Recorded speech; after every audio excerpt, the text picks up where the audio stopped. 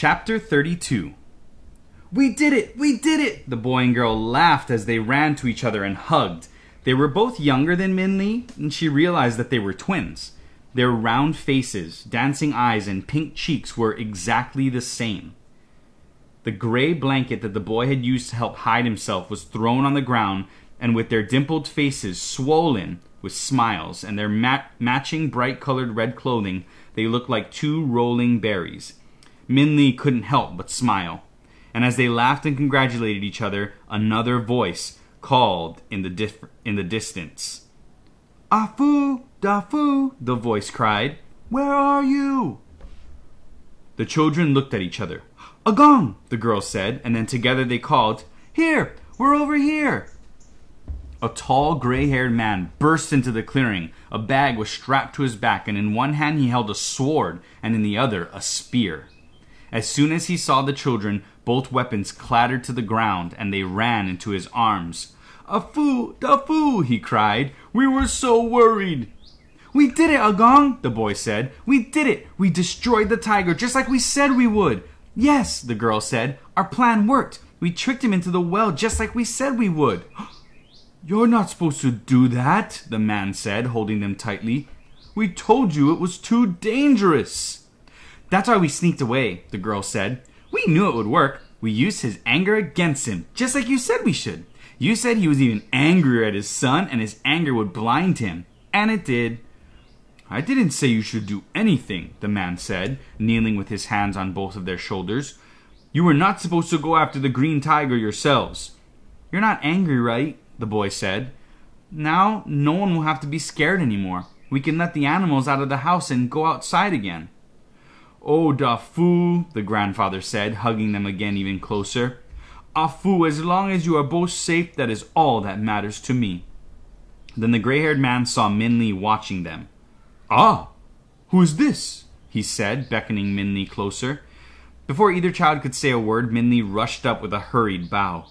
"Please," she said, "my friend, the green tiger injured him, and he's hurt, and—" The grandfather quickly pushed the children off him and stood up.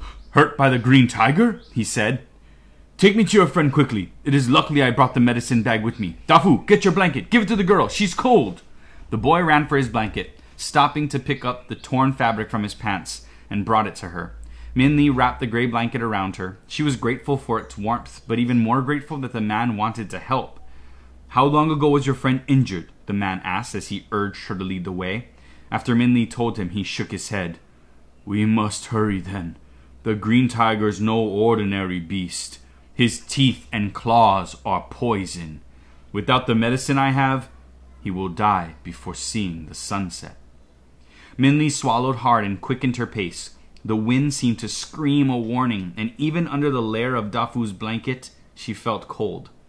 Would they be too late? Would they be able to save Dragon? Chapter 33. "He's in here!" Min Lee called to Afu and Dafu and their grandfather, pointing to the cave opening. Even before reaching the entrance, Agong was already holding the medicine bottle in his hand. As they rushed inside, Min Lee was relieved to hear Dragon's rasping breath. He was still alive, but as the children and their grandfather saw him lying in the dim light, they stopped, shocked still. Your friend, the boy said in awe, "is a dragon?" The old man recovered from his surprise. "It matters not," he said to them. "Quickly, where is his wound?" Min Lee carefully unwound her blanket from Dragon's arm and winced. The gashes seemed to have burned into him like evil coals. The blackness had spread, and his arm looked like a burnt tree. Swiftly, the man pushed Min Lee aside and began to pour the liquid from the medicine jar over Dragon's black arm. The tonic was a clear yellow-green with gentle aroma of fresh flowers and grass, reminding Min Lee of a spring morning. As it washed over Dragon's diseased arm, his tightly closed eyes relaxed, and the grimace on his face smoothed, as if a deep pain was relieved. The medicine melted the dark poison. The blackness seemed to be rinsing away, and Dragon's breathing became easier and even. Min Lee sighed. She hadn't realized until then that she had been holding her breath. She knew, even before the man smiled, the dragon was going to be okay. "Dafu, the old man said, and Minli realized he was calling both his grandchildren with a single name. Go home, tell the family what has happened and where I am, so they don't worry. I need to stay with Dragon. Tell Ama and all the women to make more medicine. When it is ready, bring it to me. The dragon will need to drink it when he awakens. Thank you, Minli said softly. The man turned and looked at her wind-burned face, tangled hair and eyes shadowed with weariness. It's going to be fine, the grandfather said to her kindly, and then turned back to the children. Da'afu, bring this girl home and tell Ama to take care of her. She has not slept in a warm bed for a long time. I want to stay with Dragon, Minli protested. I want to help him. I will stay with him. Don't worry, he will be fine. You have already helped him. Minli opened her mouth to argue, but a yawn formed instead. She realized that the man was right. She nodded her head. Then Boy took one of Minli's hands, and the girl took the other, and they led her out of the cave. Chapter 34. Which one of you is Afu, and which one is Dafu? Minli asked the twins. My name's Minli. The children laughed. Their giggles were like bells playing in unison. I'm Afu, the girl said. He's Dafu, but you can just call us Da'afu because we're always together. Everyone does.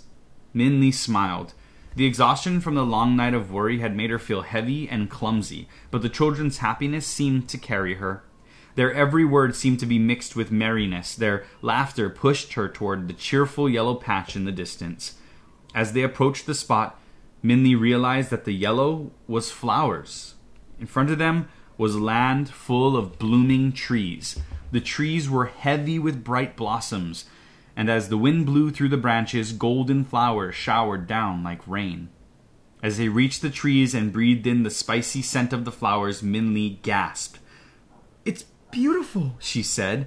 The children laughed again, and the brilliant red of their clothes and the yellow, golden flowers of the trees seemed to make Minli's eyes dazzle with color.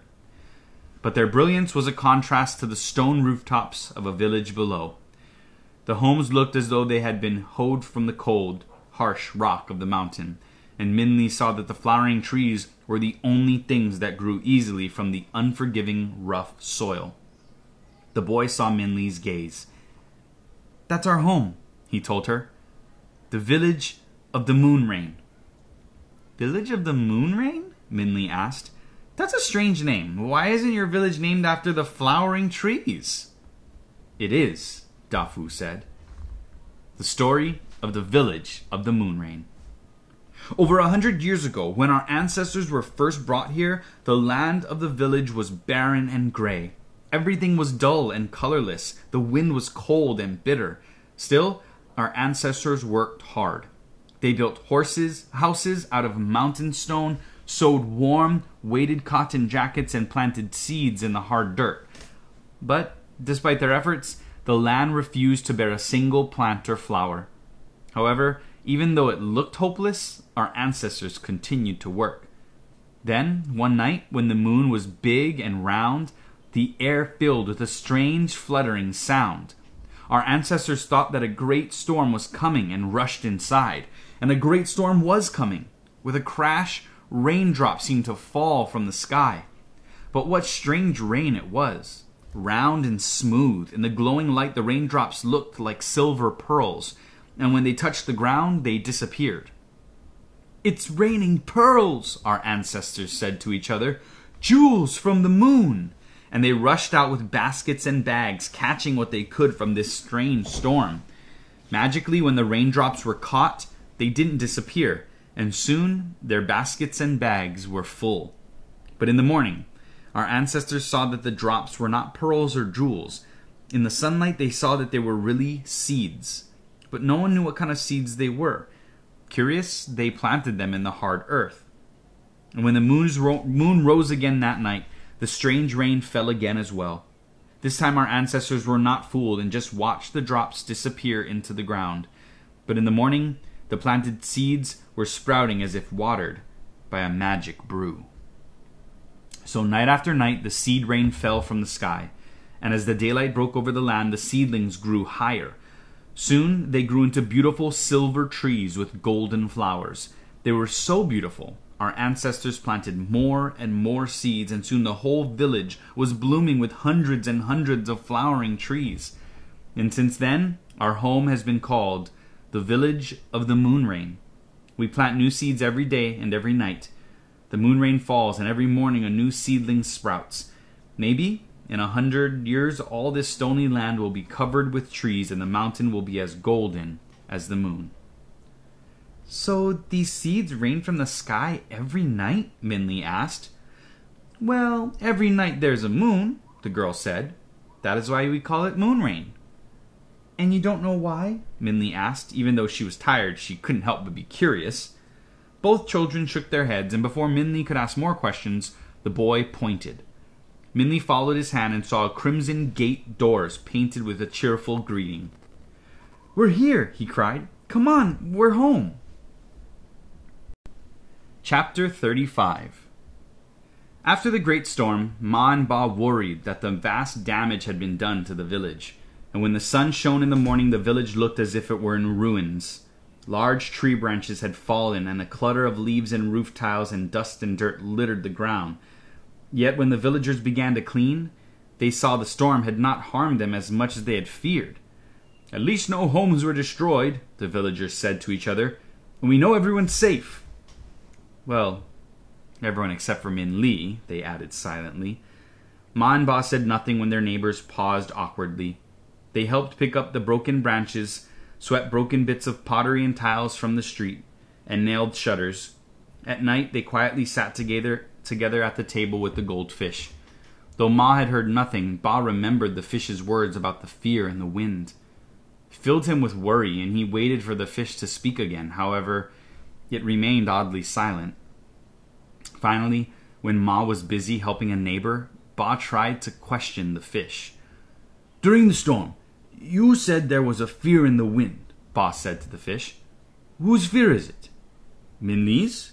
Was she afraid of something? The fish stared at Ba with its round eyes and made no sound.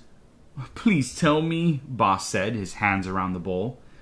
The fish swam noiselessly in the water. Ba was puzzled. Had the fish stopped speaking, or was he just not able to understand? Or perhaps the fish had never actually spoken, and it was all just his imagination. Ba placed his ear close to the water. Was that faint bubbling a whisper? He strained closer, his ear beginning to dip into the water. What are you doing? Ma asked as she came into the room. Ba jerked his head up. His ear was dripping with water. Nothing. Were you cleaning your ear in a fishbowl? Ma said, slightly appalled. Not exactly, Ba said awkwardly.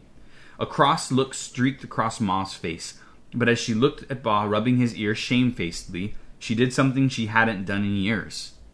She laughed. You look so silly. If Min Li were here now, she would laugh at you. Yes, she would, Ba said, and he too began to laugh. She would laugh until she cried.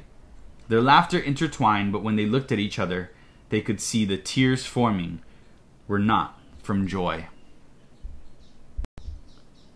Chapter 36.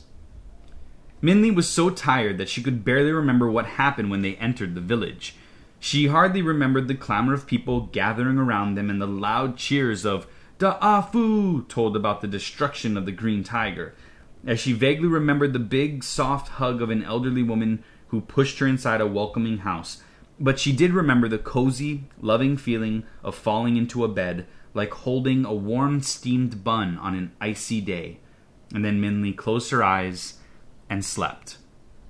When she woke up, 3 round faces peered above her like plump peaches. They were Dafu, Afu, and Ama, their grandmother. Each of the children, dressed in their red weighted cotton outfits, the rip in Dafu's pants was now fixed, had little movable stoves with them. With the heaters and all of them crowded in the room, Min Li felt as if she were in a warm oven of kindness. And she smiled. Good morning, Ama said. The children giggled. Good night, Dafu said. You slept the whole day. Pretty soon it'll be time to go to bed again. Now, Da'afu, don't tease the girl, Ama said. Obviously she's very tired. Here, Min Li, drink this. Amma poured some tea from a pot and handed Min Li a cup. Min Li sipped it gratefully. The steaming liquid slipped down her throat smoothly and seemed to fill every part of her with a fresh energy. She took another sip of tea and breathed in the tangy fragrance which smelled familiar. "This is a nice tea," Min Li said. "Thank you." "It's not tea," Afu said. "It's a medicine that cures the tiger's poison." "It is tea as well," Amma said. "It is good whether you have been touched by the green tiger or not." Min Li stopped drinking. "Is there enough for the dragon?" Min Li asked, remembering how Agong had asked them to bring more medicine. "Maybe we should take this to him." The Afu laughed again. "Don't worry," they said. "We have a lot of it. It's made from the leaves of our flowering trees." "And the Afu already brought a large pot to your dragon friend," Amma said, her wrinkled face looking kindly at Min Li. "Yeah," Afu said. "Your dragon's doing fine. He and Agong were talking to each other when I brought the pot, and he even said thank you for saving him from the green tiger's poison." Min Li sat back, relieved and cheered by their words. "What was the green tiger? Da'afu said something about a magistrate? And how did you know that this tea was curing the tiger's poison?" "Well, we found out by accident," Amma said. The story of the green tiger and the tea. When the green tiger discovered us 4 moons ago, we quickly learned he was not an ordinary tiger. It was not his color or his size, it was the anger he had for us. First, he attacked our livestock, the sheep, the pigs, the chickens, but not to eat, just to kill. He taunted us with his evil, leaving the dying animals in a row outside our door. Whatever animals he did not kill outright died within an hour or so from the vile poison of the tiger's touch. We knew it was just a matter of time before he caught one of us. We kept the children and whatever animals we had left inside. Agong, my husband, studied furiously trying to find out more about this powerful monster who tormented us. We were running out of food when Agong finally discovered what the green tiger was. When Agong was a young man, he had made a journey to the city south of here and bought an old book of history. That book, with our ancestors' ancient texts, was how Agong discovered that the green tiger was the spirit of the magistrate our ancestors had tried to give the secret of happiness to, but had angered instead. During his life, the magistrate had filled his spirit with so much rage that when his body left, his spirit could not rest and instead turned into the green tiger. Agong learned that the green tiger searched for all those he felt had wronged him. The tiger would punish us for his imagined offense, and then, when he felt the punishment was complete, destroy us. Afterward, he would find others who had wronged him and punish and destroy them as well. Who knows how many people he hurt before he came to us? Perhaps we were lucky he only found us 4 moons ago. In desperation, the men decided to form a hunting party to try to kill the tiger, but the green tiger was too powerful for us. Our swords and our staves were shattered by him. The hunting party returned, half of the men carried by the other half and almost all injured. The women and children, we tried to nurse the injured, but they kept getting sicker and sicker from the tiger's poison, and I began to despair. Though it had not worked on any of the animals in the past, I thought perhaps hot water could wash away the poison from the wounds. So, even though it was dangerous, I left the house to get water from the well. As I returned, I saw the tiger. He was standing in front of our gate, doing something peculiar. He seemed to be arranging things. I kept a far distance behind the trunk of a flowering tree. He soon finished and left, not noticing me. As soon as he left, I carefully rushed to the gate. The tiger had left a strange array of objects. There was a piece of a broken vase with a moon on it, a mangled child's jacket, and 2 deep claw marks scratched into the stone. I knew it was a message. But what did it say? The only person who would know would be Agong, but he was sick and dying from the tiger's poison. My eyes filled with tears as I rushed inside. It was hard for me to keep from crying, and I was blinded by my own tears, so it was only when the fragrance filled the air that I realized the water I was boiling had leaves from the flowering trees in it.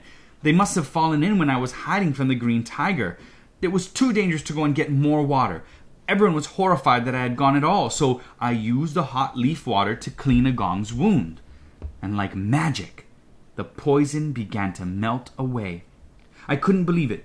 I gave Agong some leaf water tea to drink, and immediately his hoarse breathing was soothed and his face relaxed. Quickly, we used the tea on all the men, and by the time the last injured man was given tea, Agong was sitting up in his bed with Da'afu at his side. "I was a fool," he said to us. "I should have known we could not fight the Green Tiger with more anger. We just add to his power that way. His anger is his strength, but it can also be his weakness. His anger can blind him, and that is when he is vulnerable. Maybe if I can find who angered the magistrate the most, I can." "You are definitely recovering." I had to smile. "Already you're making plans, but why don't you rest for now?" "No!" Agong waved away my concerns. "I must learn more, immediately, before the Green Tiger does more damage." I knew then that Agong needed to see the Green Tiger's message right away. Da'afu and I wrapped him in the blankets and supported him as he hobbled to the gate. Agong looked grave as he examined the objects. Just as I thought, he knew right away what it meant. "What is the Green Tiger saying?" Afu asked. "It says, if we give him 2 children every month, he will leave us in peace. This is the start of his punishment for us, the way we are to pay penance for our ancestors." "How does it say that?" Dafu asked. 2 claw marks next to a child's clothes mean he wants 2 children, and a vase is a symbol of peace. The moon on it means every month, so he offers us month of peace for 2 children. It matters not. We will not even sacrifice a baby pig to him." "But Afu and I had other ideas," Dafu said, interrupting. "After Agong found out that the person who angered the Green Tiger the most was his own son, he was a king and he had banished the magistrate tiger from the kingdom, we made a plan." "Yeah," Afu said proudly. "We decided we would trick him, and we would trick the Green Tiger into getting so angry that he would destroy himself in the well, and our plan worked." "It was also a plan that we did not approve of or agree to," Amma said, shaking her head at them, even though she could not help but smile affectionately. "But now, young Min Li, you have heard our story, but we have not heard yours. We know your name, and that you're friends with a dragon, and we can guess you're far from home. Why don't you tell us the rest?" So, Min Li told them about Ma and Ba, their struggles in the muddy fields, the goldfish man, the goldfish. She told them about meeting the dragon that could not fly, and the monkeys, and the buffalo boy. She told them about the king of the city of bright moonlight, and the borrowed lines. She told them about her whole journey. And as she spoke, the Afu and their grandmother laughed and gasped and stared in wonder. Sometimes Amma shook her head. Sometimes the Afu would look at each other in disbelief. But they did not interrupt once. "So, all of this is to get to Never-Ending Mountain?" Dafu said. "We know where that is." "You do?" Minli exclaimed, sitting up in excitement. "Really?" "Yes, Never-Ending Mountain's nearby," Afu said. "It's a day's journey." Minli looked at them in shock, and no words could come out of her mouth. A day's journey? After all their days of traveling, Minli could not believe they were so close. "As soon as your dragon friend is well," Amma said, "Dafu will take you there, and then you can return to your parents." Minli smiled gratefully, but as she looked at their comfortable round pink faces, how both Afu and Dafu leaned against their grandmother with devotion, and how she rested her hands on their heads with tenderness, Minli suddenly thought of Ma and Ba. A wave of longing washed through her, and a dryness caught her in her throat that the tea could not moisten. All right, friends.